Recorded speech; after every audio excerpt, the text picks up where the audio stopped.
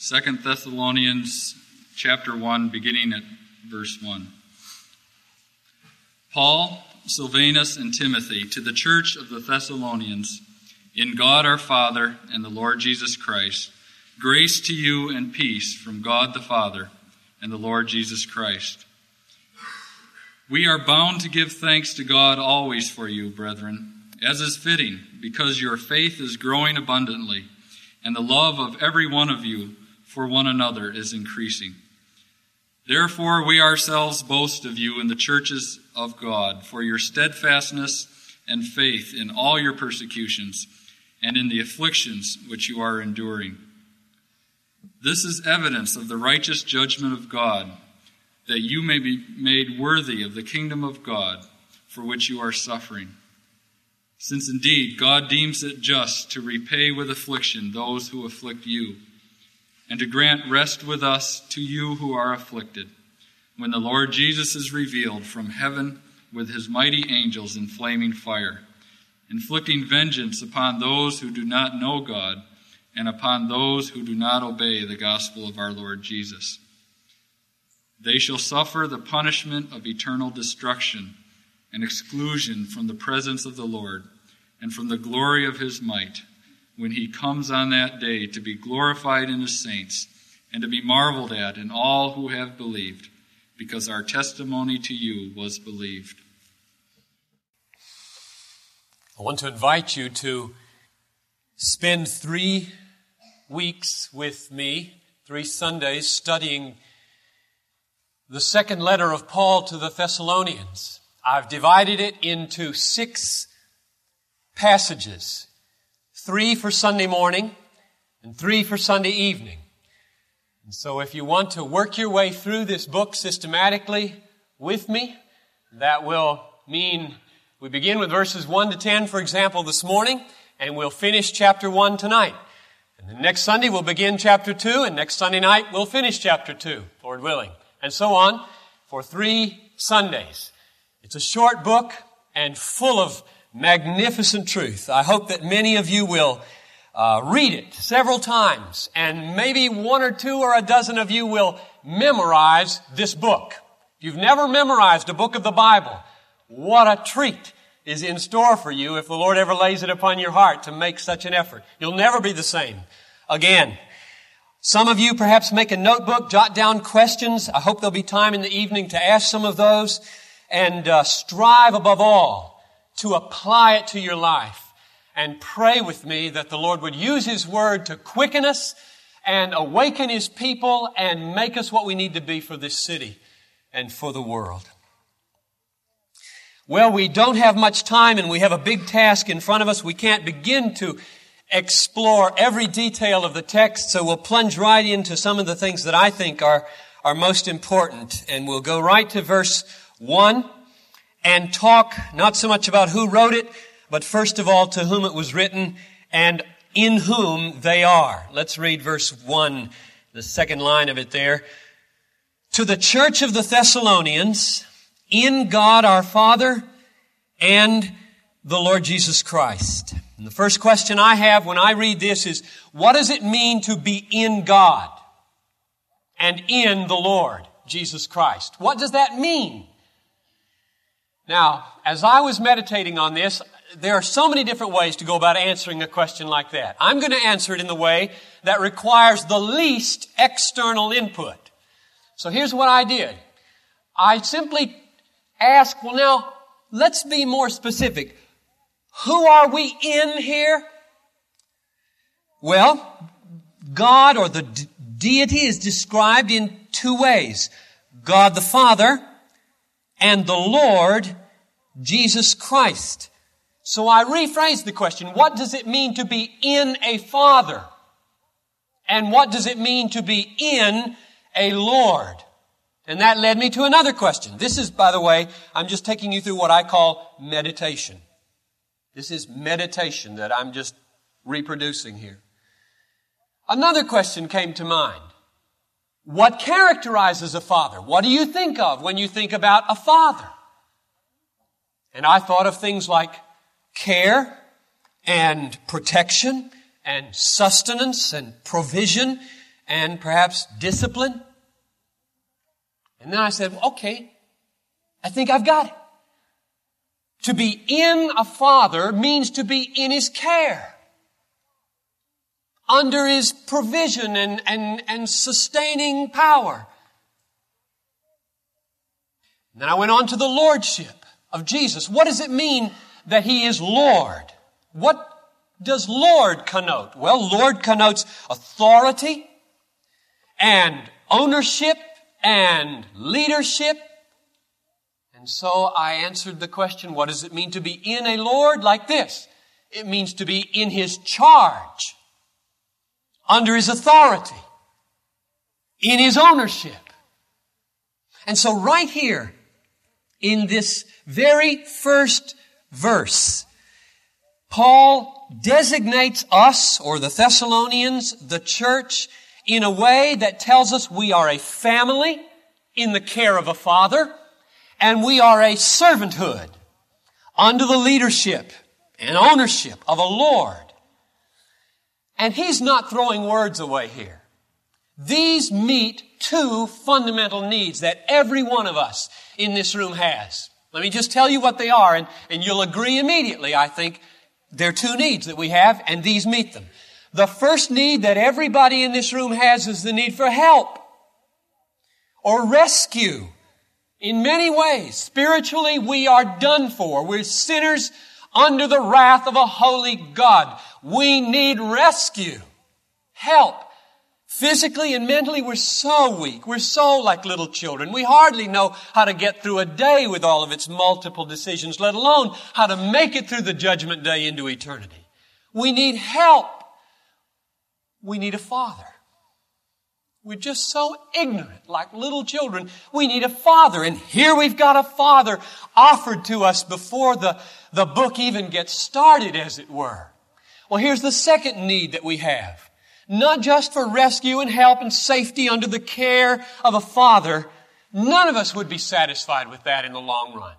I really believe that. You might think, if I just had that, if I just had the contentment and the safety and the care of a real father, that's all I need. And that isn't all you need. Because in your best moments, you know safety doesn't satisfy your heart. Purpose and meaning satisfies your heart once safety is in place. You need something to live for, a cause, a mission, a work to do. That's why men were put on the earth, to do a meaningful work. Well, we've got a Lord to guide us, a Lord as a champion and a leader.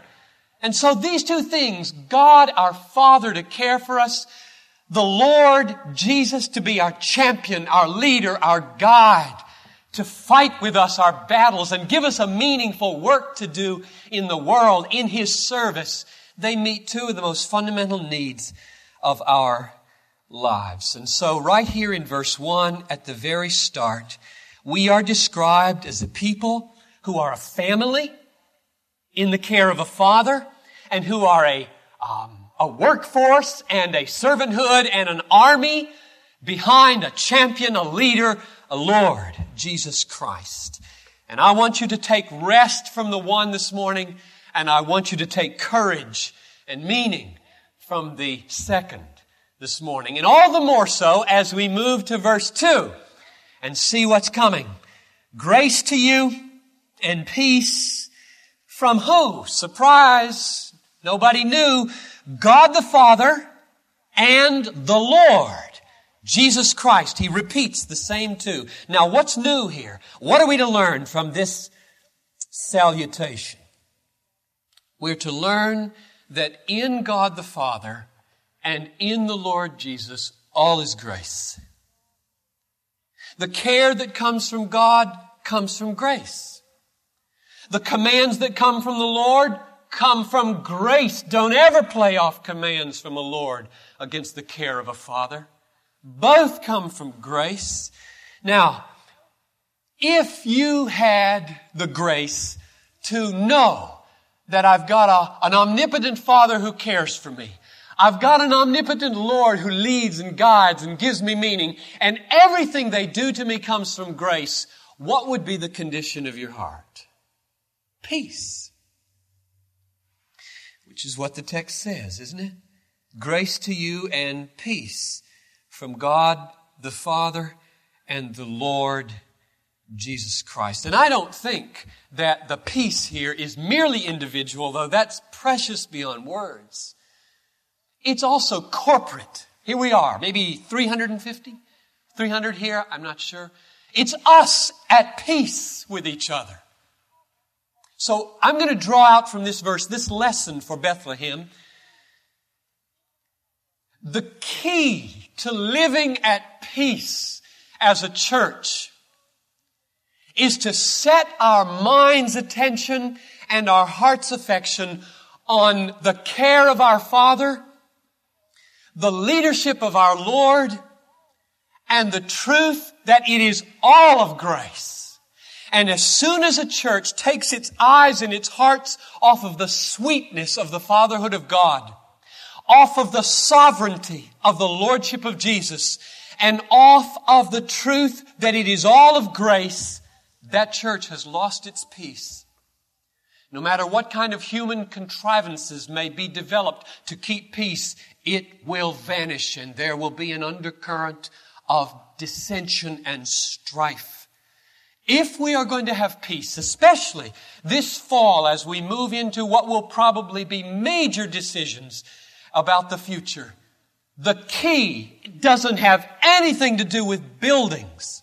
It has everything to do with God our Father, the Lord Jesus Christ, and grace to you and peace through God the Father and through the Lord Jesus Christ. And I hope in years to come, I'll be able to say with you about Bethlehem, verses 3 and 4. Let's read them. We are bound to give thanks to God always for you, brethren, as is fitting, because your faith is growing abundantly, and the love of every one of you for one another is increasing. Therefore, we ourselves boast of you in the churches of God for your steadfastness and faith in all your persecutions and in the afflictions which you are enduring.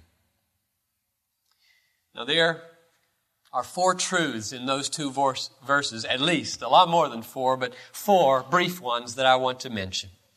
Number 1, faith and love are the essence and sum of the Christian life.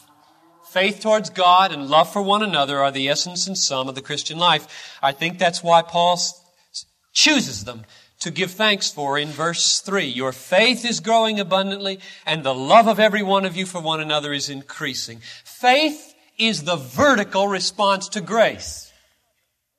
And love for one another is the horizontal response to grace, isn't it? Do you think it's coincidental that these 2 features of the Christian life correspond so perfectly with the 2 designations of deity in verses 1 and 2?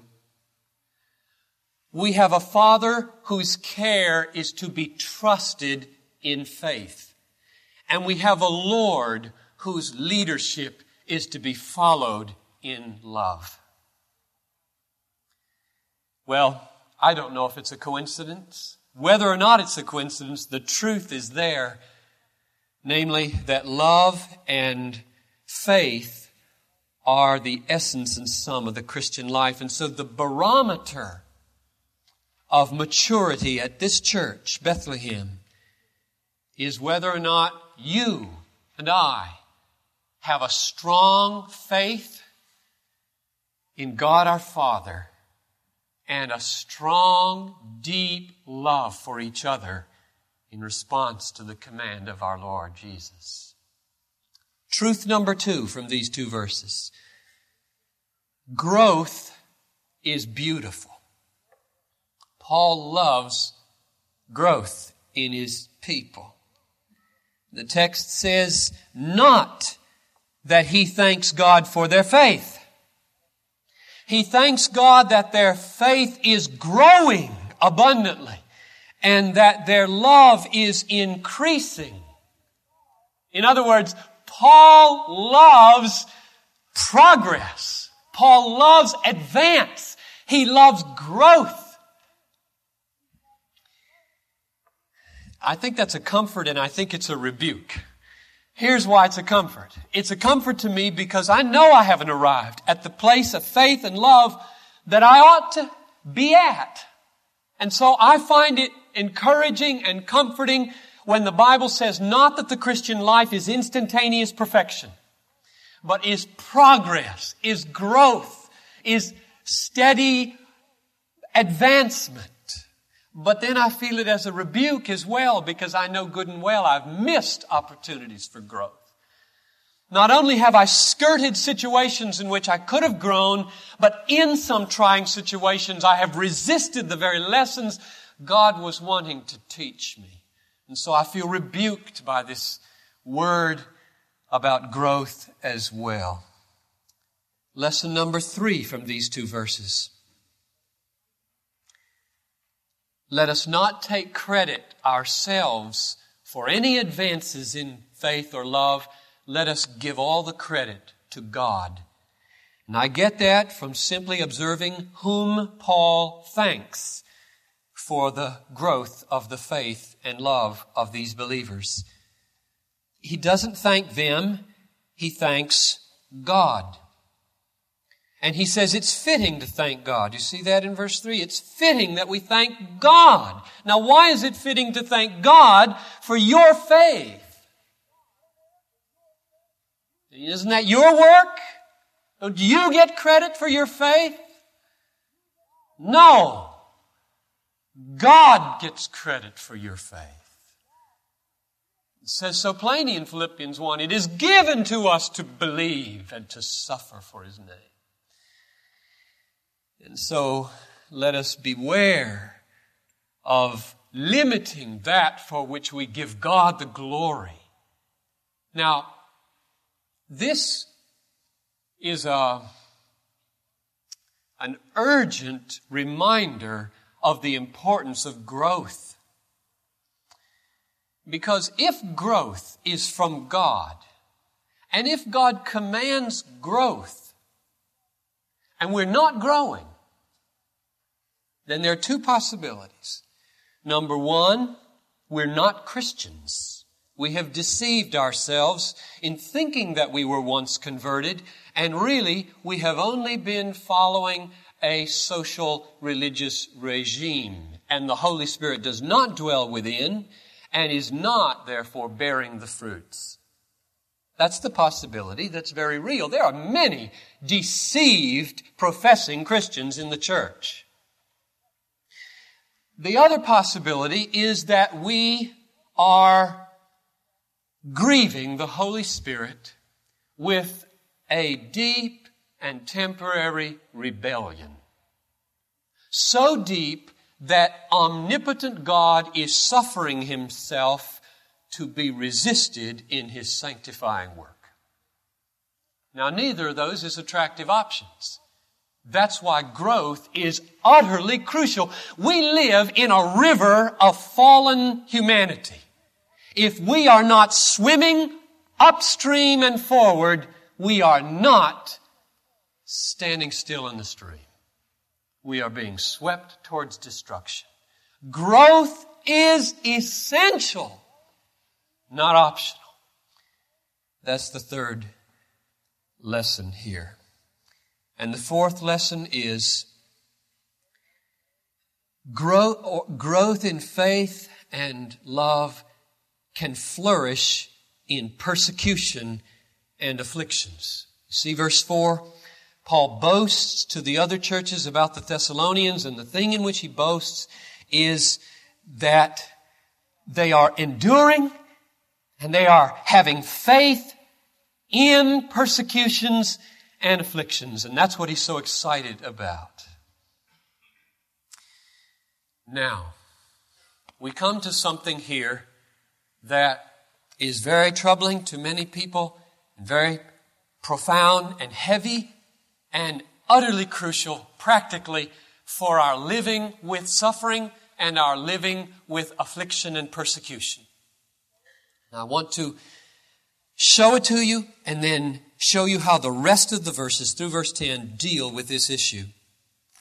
Paul goes on to say in verse 5 that not only can faith and love flourish in persecution, but this is precisely God's design for persecution. And with that, he raises an issue that he must deal with in some detail in the following verses. After mentioning endurance and persecution and affliction in verse 4, he says in verse 5, this, and the this refers back to the persecution and the affliction and their experience in it. This is evidence of the righteous judgment of God. And I take that to mean that the affliction and the persecution Christians are experiencing is God's judgment. And it is right and just, good.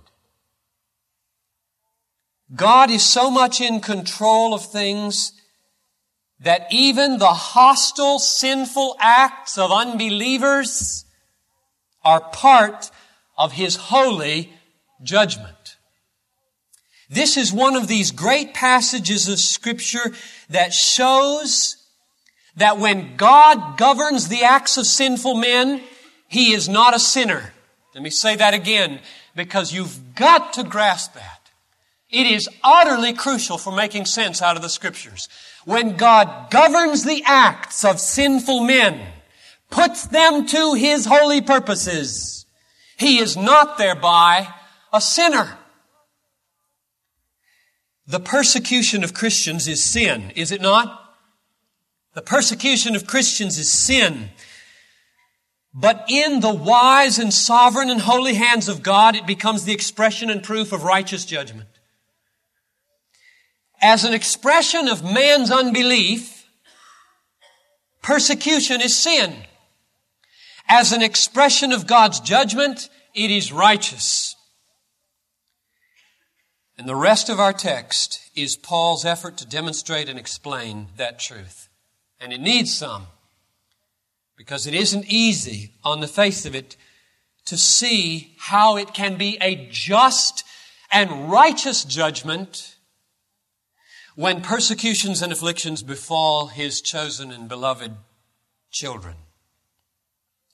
Well, let's look at it. There are 3 arguments in these verses as to why it is holy and righteous and good for God to ordain that His people suffer through the hands of unbelieving men. Number 1, it is a design of God to fit unholy people for a holy kingdom. Notice verse 5. This persecution, affliction, is evidence of the righteous judgment of God that, here it is, that you may be made worthy of the kingdom of God for which you are suffering. God's design is not to punish His children, but to purify them. The way gold is purified through fire, as 1 Peter 1 verse 7 says. It doesn't mean, by the way, when he says that through persecution they will be made worthy, it doesn't mean made deserving. It means made fit. There is a holiness without which we will not see the Lord. Do you believe that? Hebrews 12:14. There is an attained holiness without which no one will see the Lord. And 1 Peter, 2 Thessalonians, Romans 8, and Hebrews 12 all teach that one of the primary means by which God takes out the chaff, puts in the necessary holiness, is through suffering. And therefore I have so little patience and so little sympathy with the health, wealth, and prosperity doctrines of our day. I think if God had $1, He'd pay 1 cent for your health and 99 cents for your holiness in this life. If you measure the priorities of God on a scale from the earth to the clouds, holiness would touch the clouds and health would be an inch off the ground in this life. And all I'm saying in that is that holiness is important. Vastly, vastly important. And I believe with all my heart that we ought to pray for healing to one another. But let's keep our priorities straight. God gives 2 cents for your comfort in this life if He can make you holy by your suffering. Because He loves you. You know, we have not gotten beyond verses 1 and 2. God our Father, what does it say about the fatherhood of God in Hebrews 12? He chastises every son whom He loves and disciplines every child. Paul's first defense for why it is just and right to ordain the suffering of his people through the persecution of unbelievers is that he is thereby fitting them for the kingdom, giving them holiness. Second argument and justification for God's ways in this passage is this. One objection to raise would be, wait a minute. Look at this situation. This is incredibly unjust. These people are innocent. They love you. They trust you. They have taken their lives in their hands and they are being abused, mistreated by these unbelievers. And you say, this is your righteous judgment. Where's the righteousness? God's answer, secondly, is every person who pursues or perseveres in unbelief will have the tables turned someday, and the afflictor will become the afflicted, and every wrong will be righted at the last day, at the coming of the Son of Man in flaming fire. Look at verse 6. Since, continuing the justification for God's rightness in this activity, since indeed God deems it just to repay with affliction those who afflict you. That's answer number 2. Every injustice that looks like the wicked are prospering will be rectified.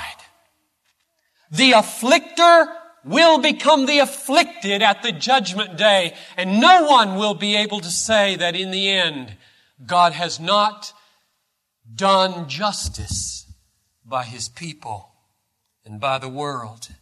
It is a grave injustice when evil men persecute Christians. Was it not a grave injustice when Jesus was crucified? Who ruled in that moment? It was the will of the Lord to bruise Him.